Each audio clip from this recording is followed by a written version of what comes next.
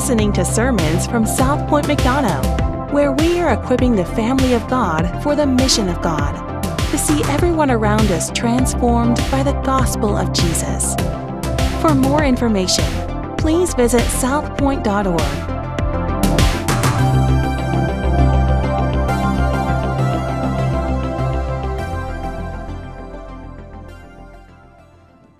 This morning, we will be looking at Luke chapter 12. Life, by definition, is more than just breathing. If I said, what is life? Most people wouldn't say, oh, the opposite of being dead. No, when we think about life as a concept, there's meaning, there's purpose. It's more than, okay, I have breath inside my lungs. There's a vision for our lives. There's a reason that we want to live.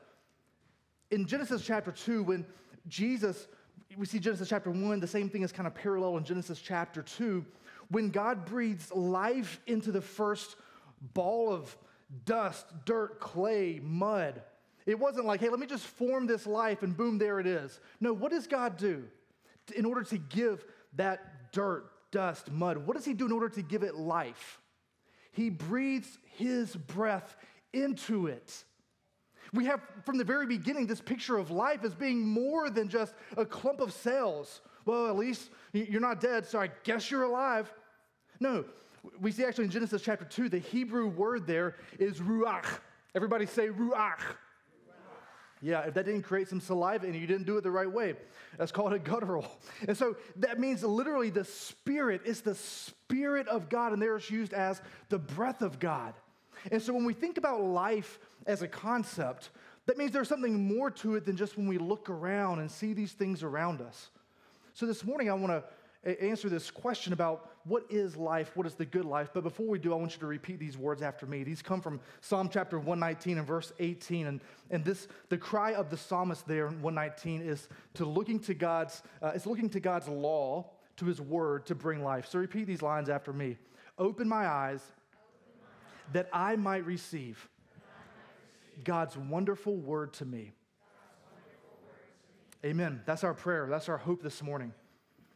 So the question I want to answer is this: what is the good life? What is the good life? So just think about that for a second. I'll give you just a moment just to ponder, man, what is the good life? Maybe another way of asking this is, how do I know that my soul is safe? How do I know that my soul is safe? Because for many of us, we would say, if I just had fill in the blank, then life would be better. Some of us this morning, that's what we're concerned with. You're here, you're like, okay, let me give my hour and a half to God, let me do that. But then once I get out of here, then I'm going to go pursue something else. And then I'm going to get back to wondering and wishing for that thing. If I just had a spouse, if I just had a better job, if I just had a kid, if I just had something, if I just had a new car, a new house, whatever it is, if I just had a raise, then life would be better. Then the good life would be defined.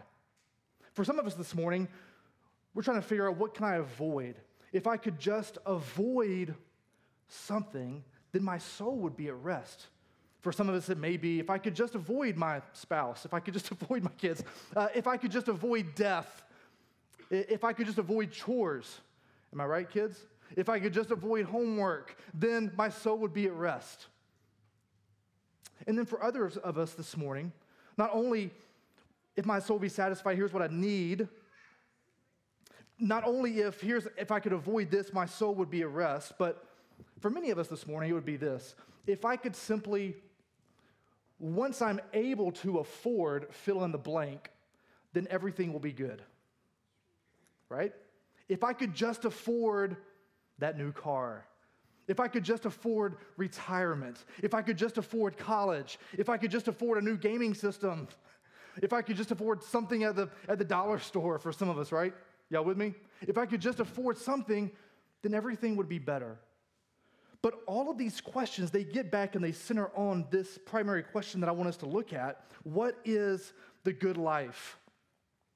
Here's what I want us to see in these first few verses that we just read. David, thank you for reading. That was fantastic. That is gut-wrenching, to get up here, and we'll talk about fear in just a moment. So I'm glad that David did that for us this morning. But if we look at the first few verses, I want us to, beginning of verse number 13, I want us to see that the good life is a soul satisfied in Christ. The good life is a soul satisfied in Christ. Look at verse 13. So we just heard about this guy. Someone in the crowd said to him, "Teacher, tell my brother to divide the inheritance with me." Now, we know a lot of these, we could go into a lot of the detail. This is actually the younger brother. He has an older brother because the older brother would actually divide the inheritance. So we know a few things about this guy. We know that his father has probably just passed away. This guy was the younger brother. But here's what I want us to notice most of all, is that Jesus just got through. We just saw in the first 12 verses of this chapter, what did Jesus just get through teaching about? He just got through teaching about beware of the leaven of the Pharisees. You see those pericopes right there. He says, have no fear. Make sure your gaze is set to heaven. Don't worry about the things of this earth. And then he gets down to verse number 8, right here in the same chapter. Acknowledge Christ before men. And I tell you, once you get to heaven, you want Jesus Christ to acknowledge you before angels, before God the Father, before all men. Now notice, this man, he just got through hearing Jesus, talking about heaven and hell. And what does this guy do? He wants Jesus to arbitrate a matter about money. He's like, Jesus, heaven and hell, that's real important, that's cool. But what I'm really concerned about is my bank account. It's not like, okay, here's a totally different day. No. Someone in the crowd, he's right there. He says, tell my brother to divide his inheritance with me. This guy thinks heaven and hell, important. Money, most important. Notice what Jesus says. Behold, he said to him. Now, in the Greek, this is actually, this is where the president gets it from. He actually says, come on, man. Who made me a judge? Or, I'm just kidding, that's not really in the Greek. But when I saw that man right there, I just thought, that's a great spot. But he says, man, who made me judge or arbitrator over you? He's like, what a ridiculous question. He's like, I'm not going to address that. He says, I'm going to tell you a parable instead. Verse 15, and he said to him, take care and be on your guard against all covetousness, for one's life does not consist in the abundance of his possessions. So he says, don't worry about, in light of heaven and hell and all of eternity, stop worrying here about the immediate. And I was thinking, when in my life have I just stepped back and thought, this is the life? Man, this is the life. We were up in North Georgia this past week for a couple of days, and we were staying in the cabin with another family. And a couple of times I actually heard this phrase. One time I came downstairs, and just outside there was a hot tub. And my oldest was sitting in the hot tub with some of the other kids. And Axel looked over at me as I walked up, and he's sitting there, you know. He said, Dad, this is the life. And I thought, you don't know what I'm preaching about Sunday. And I'm doing a terrible job of discipling my kids. At another point, we were walking down on, I guess it was on Thursday morning or Wednesday evening, and we were kind of walking out of the woods, and me and Jeremy were standing there talking, and we, at one point he said, man, I could get used to this. I can get used to going on a hike every single day and just hanging out in nature. And I was like, yeah. I said, we're not made to sit behind our computers. I'm like, we're made for this. Essentially what we were saying was, this is the life. This is the life. Have you ever been sitting on vacation? I know for me, somebody sent me a job search a couple weeks, maybe it was last week, and somebody that I know very closely to me, they sent me this church in Panama City Beach. And they said, hey, they're looking for a lead pastor. I thought, well, I don't even feel like I have to pray about this. You know, I get to preach, make more money, live on the beach. Like, I don't see how this could not honor God, you know. And so I sent my resume. I'm just kidding. This is my resume again. The church is kind of checked. But I'm like, but do you ever drive through and you're just like, this is the life. I have everything I need right here all together. You ever think that? This is the life. Jesus says right here, verse 15, take care and be on guard against all what? Covetousness. In other words, this is the life. Now God, help me get it. That's the life. Now God, help me get that. God, I know you're good, but what are you good for? That's covetousness. I think it's interesting That here Jesus says, take care and be on guard against this. Nowhere else in the Gospels does Jesus say, be on guard against something. He doesn't say, be on guard against adultery. Because guess what? You know when you are committing adultery. You know when you are committing tax fraud. You're not like, I just kind of slipped into that one. Oops. But for covetousness, he says, you may not know. You probably won't know. You must be on guard against covetousness. Just consider our society, consider our culture for a moment. If your home makes six figures, at least six figures, I'm talking about gross. I'm not talking about after you take out taxes, after you take out kids, Roth. I'm talking about if you gross six figures in your home, you are in the top half of 1% of all the world's earnings. The United States makes more money as a nation, GDP, than 4 times than almost every single country in the world. Isn't that wild? We have all kinds of money. When I sit here and think about the story of the rich fool, I'm like, man, who is the rich fool? Like, don't start looking around because then I might feel convicted. Don't start looking around your living room or your neighborhood or your vehicle.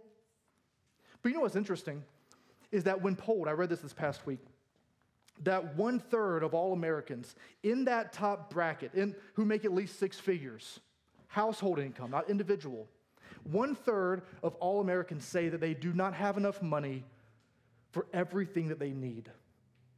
That was the verbiage used. It's just wild.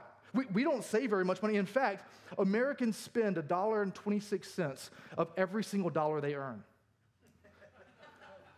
You're like, that's really bad math. I know. It's called debt. It's called credit cards. 70% of credit cards are just paying the minimum because we just want to kind of keep accruing these things. I see that's the good life. I'm going to do whatever I can to get that. I'm going to do whatever I can to attain that. Most Americans are not going to have anywhere near enough money to retire ever in their lives. It's wild. So we see here Jesus is saying, look out for this. You can say, man, what if I just won the lottery? You ever think what you would do if you won the lottery? There's a 50% chance you'd be bankrupt within 2 years, statistically. I'm reading a book. I just got through reading a book. It's called, what's it called? The Curse of Oak Island. And it's a really fascinating read. It's not about Jesus or anything, but it's a really fascinating read. I would encourage you to get it. But all I keep thinking is, if I could find that treasure, it's based on a true treasure hunt up in Nova Scotia. I just keep thinking, if I could find that treasure, then I could really do some good things for the kingdom. Then that would be the life. That would be the life. Jesus says, beware, be on guard. Verse 16, he told him a parable saying, the land of a rich man produced plentifully. And this rich man thought to himself, what shall I do, for I have nowhere to store my crops? And he said, I will do this. I will tear down my barns and build bigger ones. And there I will store all my grain and all my goods. So instead of using those resources or giving those things away, or instead of being blessed and then turning around and blessing those around him, he did what we do. Did you know that there are 5 times the number of storage buildings in America than there are Starbucks? You think there's a Starbucks on every single corner. I mean, we were in doggone LJ, and there was a Starbucks there. I don't even think they have running water, and they had a Starbucks, at least one. There are 5 times the number of storage facilities in America than Starbucks. And by the way, most storage facilities, we collect so much junk. We're like, man, I got nowhere in my house, my basement, in my attic, and all my crowded, cluttered rooms and walls and tables. I don't have nowhere to put my stuff, so let me go put it somewhere else where I know it's there, but I'm never going to go look at it. That's how much stuff we have. Most of the world, their homes look like our storage facilities. Like they literally are metal buildings. That's where most people put their families, and that's where we put all of our unwanted junk. Is this hitting close to home yet? It's been hitting close to home for me all week. Somebody asked me last night, they said, man, is it tough to preach every week and just to stay in the text and for this to hit your heart? And I'm like, yeah, it's tough. Yeah, my toes have been stepped on all week. My legs have been kicked out from under me, you know? I feel like I'm just getting kicked in the ribs. Every time I read this, I'm like, man, we are the rich ones here. But then we keep going. Verse 19, and I will say to my soul, soul, you have ample goods laid up for many years. Relax, eat, drink, and be merry. Sounds kind of like the American dream, right? Jesus says the American dream is God's nightmare. Relax, eat, drink, and be merry. Let me just get to retirement where I can create a heaven on earth. That's what we're looking forward to, is heaven, right? So let me create it. Let me look forward to the weekend, heaven on earth. Let me look forward to 5 o'clock, heaven on earth. We're looking forward to those things, and that desire and that passion is not bad. It's God-given. But we're looking to our things, to our possessions as our gods. Instead, Jesus says, if you are possessed by God, you don't have to look to your possessions as gods. Imagine if you saw me walking through Target, because I'm bougie like that. And if I was walking through Target with a cart full of, let's say I had a Nintendo Switch, because my boys, they would like that, right? We still have the Wii, because we're humble. But let's say I had a Nintendo Switch, and I had some new joggers, preferably camo joggers, had a new pair of shoes. I bought Shannon some stuff from that Magnolia Home collection things, some candles. I'm walking through in, probably a big screen TV, and you saw me and you were like, hey man, are you buying all this stuff? No, I'm not buying it all. I don't have any money. I'm just walking through and shopping. But once I get done shopping, I'm just going to leave this cart here. You'd be like, well, that's an interesting way to spend all of your time if you can't take it with you. Like, bro, you're crazy. But isn't that us? We go through filling up our shopping cart full of stuff, and you're not going to be able to take any of these things with you. Beware, be on the lookout. He calls this man here. He says, but God said to him, fool, fool. This night your soul is required of you, and the things you have prepared, whose will they be? Verse 21, so is the one who lays up treasure for himself and is not rich toward God. Jesus says, give yourself to God and you get God. Give yourself to all this stuff and you get all this stuff. The good life is a soul satisfied in Christ. We pick up in verse number 22. Secondly, we see that the good life is a soul secure in Christ. The good life is a soul satisfied in Christ. Secondly, the good life is a soul secure in Christ. And we see right there in verse number 22, and he said to his disciples. Now, notice he goes back and forth, kind of like we saw this last week. We saw that he's speaking to the crowd, and then he speaks to his disciples. He speaks to his disciples here about fear. And here's what fear is. He says, I tell you, do not be anxious about your life, what you will eat, your body, what you will put on. And if you look down at verse number 32, he says, fear not. And so fear is the response to danger, whether it's real or it's perceived. The number one fear in America when folks are surveyed is public speaking, right? That's why I'm like, David killed it, man. Most folks, they would rather die than do that, because the second greatest fear is actually death. So if you go to a funeral, statistically, you would rather be in the casket than behind the podium, statistically. My greatest fear, well, I've got two greatest fears on the screen. One of them is snakes. I hate snakes with all my life. And I promise, if you try to scare me with a snake or a snake prank, so help me God, I will key your car, I will slash your, whatever. Currently in our society, we have the FOMO, fear of missing out. We have cloudophobia, and these aren't ranked in order, but I was just trying to find some funny fears. Cloudophobia, which is the fear of clouds. Like, why is that a fear? I don't know. Cybophobia, that's the fear of food. Some of y'all are like, never going to deal with that. Some of y'all are like, man, I wish I had that. Mesophobia, this is actually my greatest one. It's like snakes. Mesophobia is hearing someone else eat food.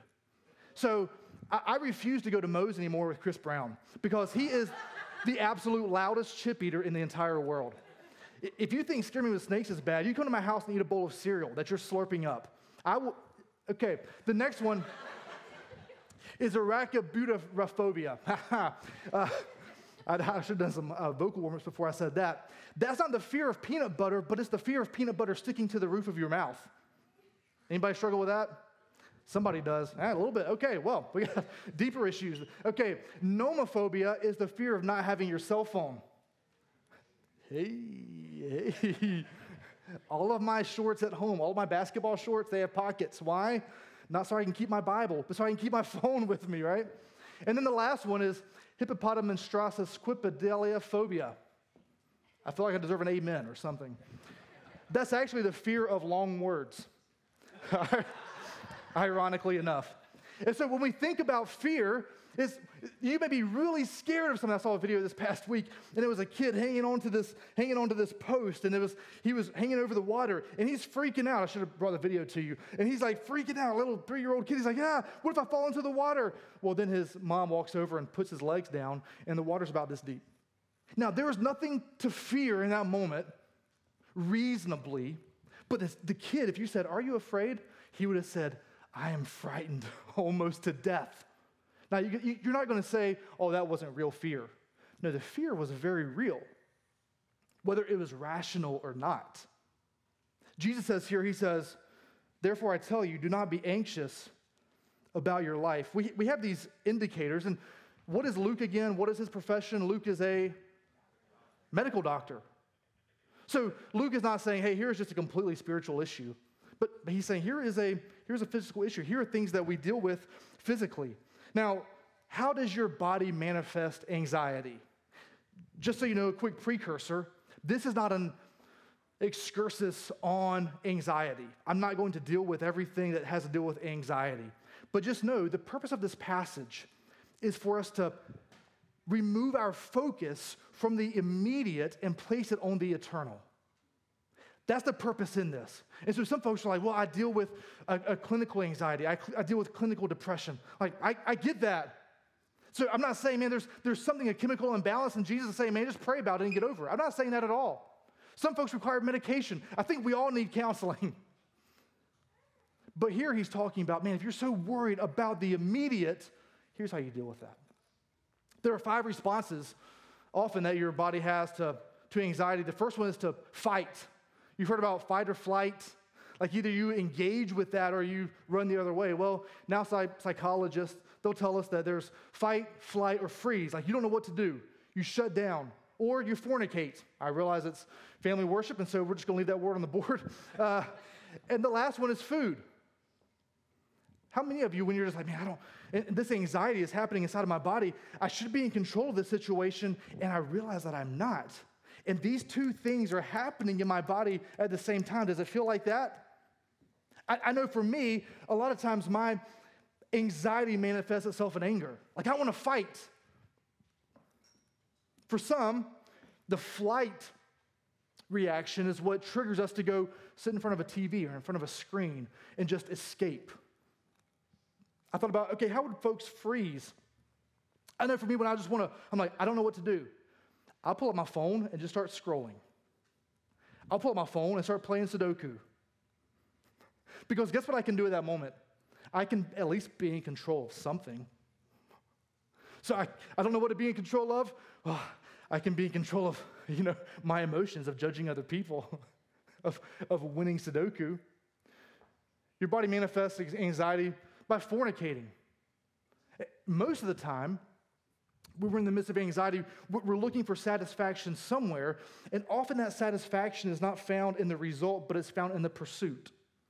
Because nobody ever said, let me go fornicate by myself, let me go do that, and then I'm satisfied, right? You want to do it again, and again, and again, because you're pursuing something that you're never going to get. And you're like, man, I need something and I can't have it. So what am I going to do?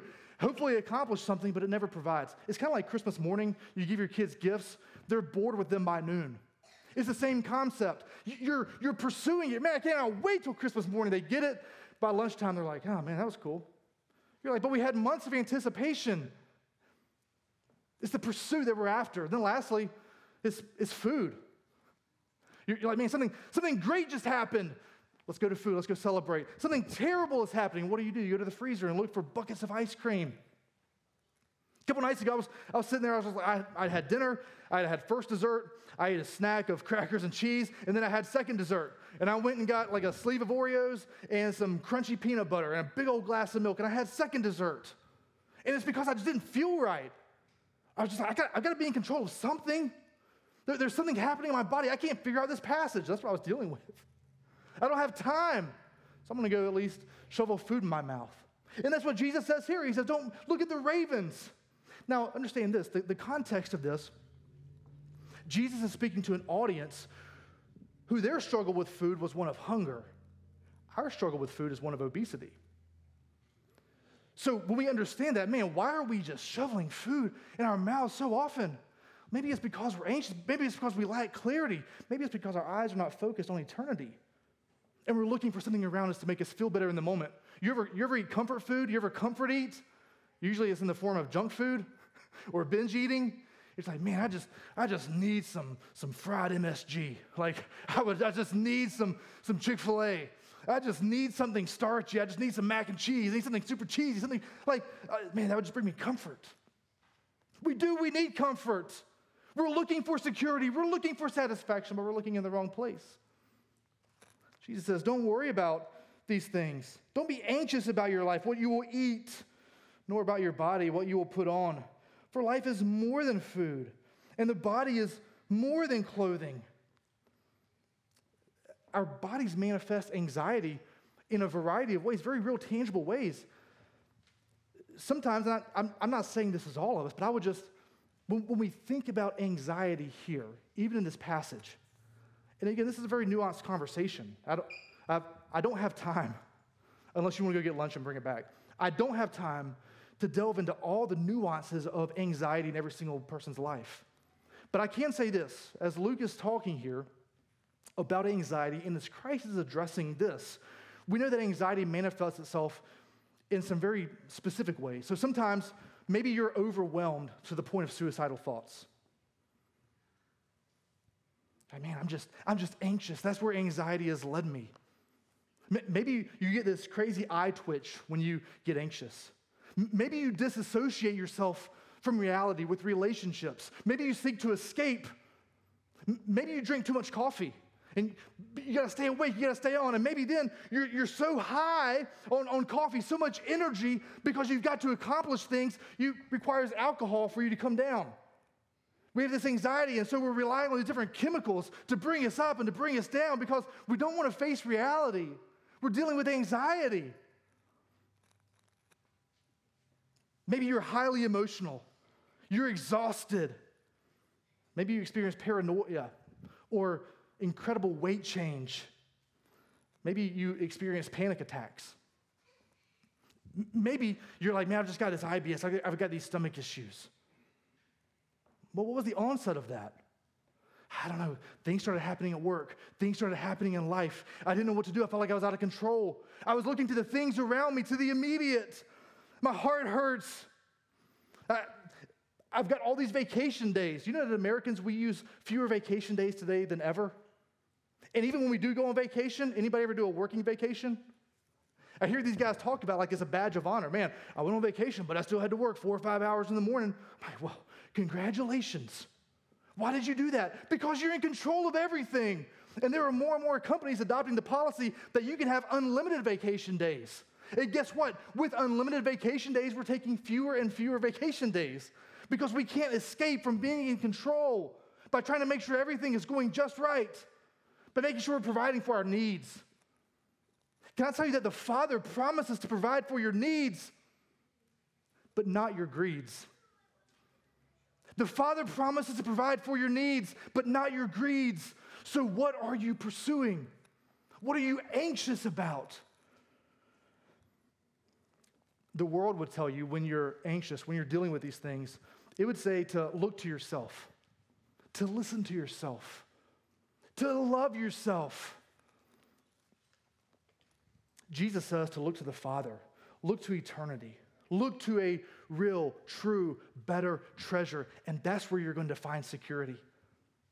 When we get better and better at worshiping me instead of worshiping God, it only results in fear and anxiety. instead of trust and generosity. So how are we using the things that we have been given by the Father? Are we using them for His glory or for ours? He says here in verse 24, he says in 24 and verse 27, he says, consider the ravens. Now, he doesn't say the ravens never work. No, they still have to go out and look for food. But God provides for them. Verse 27, he says, consider the lilies. They're more beautiful than Solomon. And everything that he had, the richest man probably in the history of the world. The lilies aren't sitting around. They don't look over their friends. Hey, does this petal make me look fat? No, they're concerned with the glory of God. Are the ravens concerned? Man, you know what? I've been eating these worms. Gosh, I wish I had some better worms. No, he says, think about these things. The focus of the raven, the focus of the lily is not on how they can live their best life now. It's just not. He says, so don't be constantly worrying about food and about clothes and about the things of this life, the quality of this life at the expense of your soul. Stop worrying about the quality of this life at the expense of your soul. Christ says we receive a kingdom in exchange for our worry. That's really good news this morning. By the way, our greatest need is found in Christ. Our greatest need is for our soul to be safe and to be secure and to be satisfied. And without that, we are broke. We are flat broke. But Christ gives us himself. We see lastly right here in these last three verses that the good life is a soul safe in Christ. He says, fear not. We saw it at the very beginning of this passage. Here again, he says, and this conversation is continuing right here into verse number 32. But he says, don't be anxious. He says, fear not, little flock, for it is your Father's good pleasure to give you the kingdom. Now notice the imagery there. He says, fear not, little flock. Jesus is saying, I am the good shepherd. I am the good shepherd. Come to me. He said, it is your Father's good pleasure. We get to run to Abba, the one who wraps us up in his arms. This is a statement of identity. We come to him as sheep, as his children. I want to give you the kingdom. Who's the king of the kingdom? Jesus Christ is. What did it cost him in order to give you freely of this kingdom? It cost Jesus Christ his life. That's how valuable this kingdom is. He says, fear not. Jesus is not sitting in front saying, fear not, never fear, do not be anxious. Instead, he's saying this. He's saying it's an invitation into a better life. He's inviting you into his kingdom. This is not an invitation of God into our lives, saying, God, that's what I want to get. Can you make my life better? Can you help me get that? No, it's God inviting us into his kingdom, into the kingdom. You see, God's not a tool to help us build our kingdom, but he says, you're going to find safety and security and satisfaction in me. He gives us himself. And we asked this at the beginning, but what is the good life? Do you actually want Jesus Christ more than the things of this world? If all you had was Christ, would that be sufficient? Well, Jesus also provides food and clothing and shelter. Like, he does say he's going to provide that. Let's consider this. Have you read the book of Acts? Where they're persecuted? Where they're put to death? Have you read Hebrews? Have you read 1 Peter? When they're running for their lives? What about the book of Philippians, when Paul, the greatest missionary preacher servant, maybe besides Jesus, when he's shipwrecked, when he's snake bit, when he's imprisoned, when he didn't have anything to eat, but what was Jesus telling him even then? He says, don't worry about it, because you get me. He's not saying, hey, don't worry about it, because I'm going to provide for you, and your life is going to be awesome. So don't worry about it. That's called a prosperity gospel. We don't give. We don't seek the kingdom. We're not generous so that our lives look and feel better. That is the antithesis of the gospel, friends. We give and we focus on the kingdom, and we don't worry about these things because we get Jesus, and our souls are satisfied. If I were to ask you this morning, if you answer this question honestly, if I said, are you happy? You'd say yes or no. That's good. But if you say no, more money is not going to fix that. A pay raise is not going to fix that. A promotion, a better house, driving a better car is not going to fix that. Because what your soul is longing for is a relationship with the creator of the universe. So we live sacrificial lives. Verse 34, he finishes here. For where your treasure is, there your heart will be also. Is your soul safe? Because Jesus says there are two options. And he actually mentioned this back, if you look back at verse number 21, he said, is not rich toward God. That's a strange phrase there, but that word toward God literally means, is it enveloped by God? Are you putting your treasure, are you finding it in God himself? Are you placing your life inside of his? He says here, for where your treasure is a matter of location, not what is your treasure. He says, where is your treasure? In other words, where is your hope? Where is your heart? And there are two options. It's either in the things of the earth or it's in the things of the eternal. It's either in the immediate or it's in heaven. It's in your greeds or it's in Jesus Christ himself. Those are the only two options here. And he says, fear not, little flock. He says the invitation into a better kingdom is right here before you. It's right here before you. 5 questions. I'll close with these. First of all, are we using our lives to seek God and his kingdom, or are we using God for the needs of our kingdom? Those are the only two options. It's not a little bit of this and a little bit of that. And yeah, I'll help out with God's kingdom on Sundays and maybe another time during the week. But the rest of the time, the other 160 hours out of the week, it's about my kingdom. Secondly, what is the source of life? What is your source of life? Because if heaven and the presence of Jesus Christ is your source of life, guess what? Poverty is not going to matter. If you have Jesus Christ, giving to others financially is not going to matter.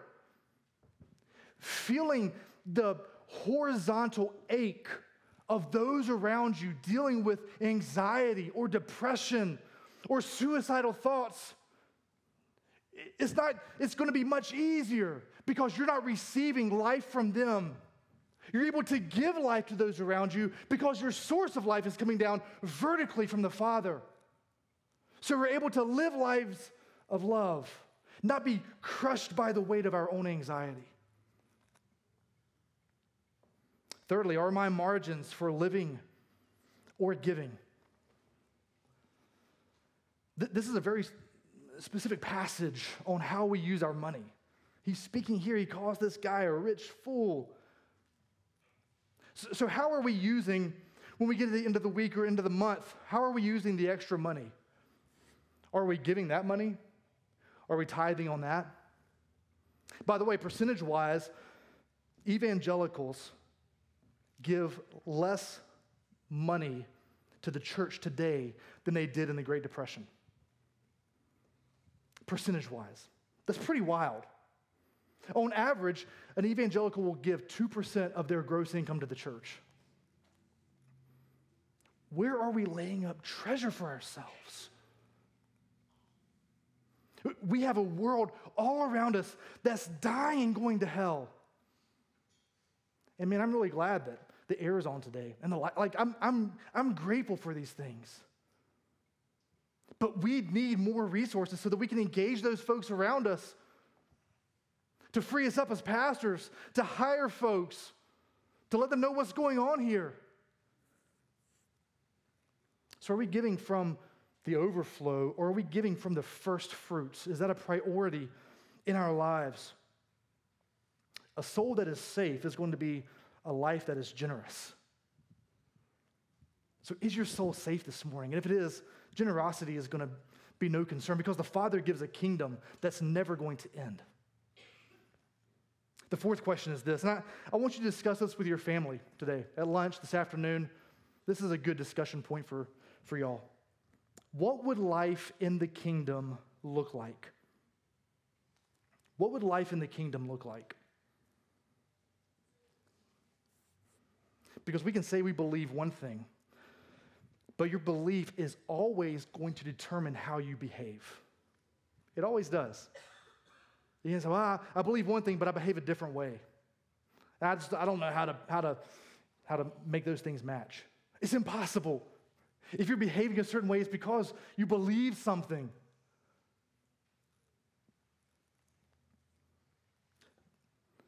The weight of our riches and the pursuit of our riches are disengaging our hearts from being able to be generous.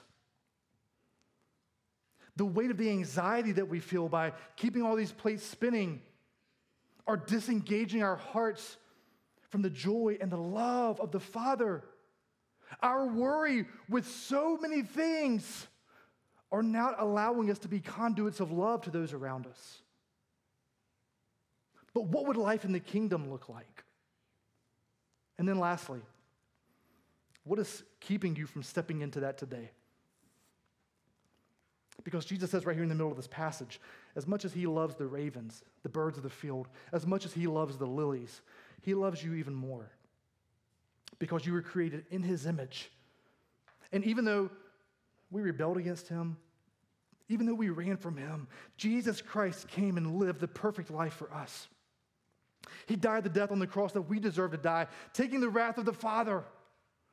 He was buried and he rose to life 3 days later, giving us his life, all of his perfection, giving us his death so that we can forever be made one with the Trinity.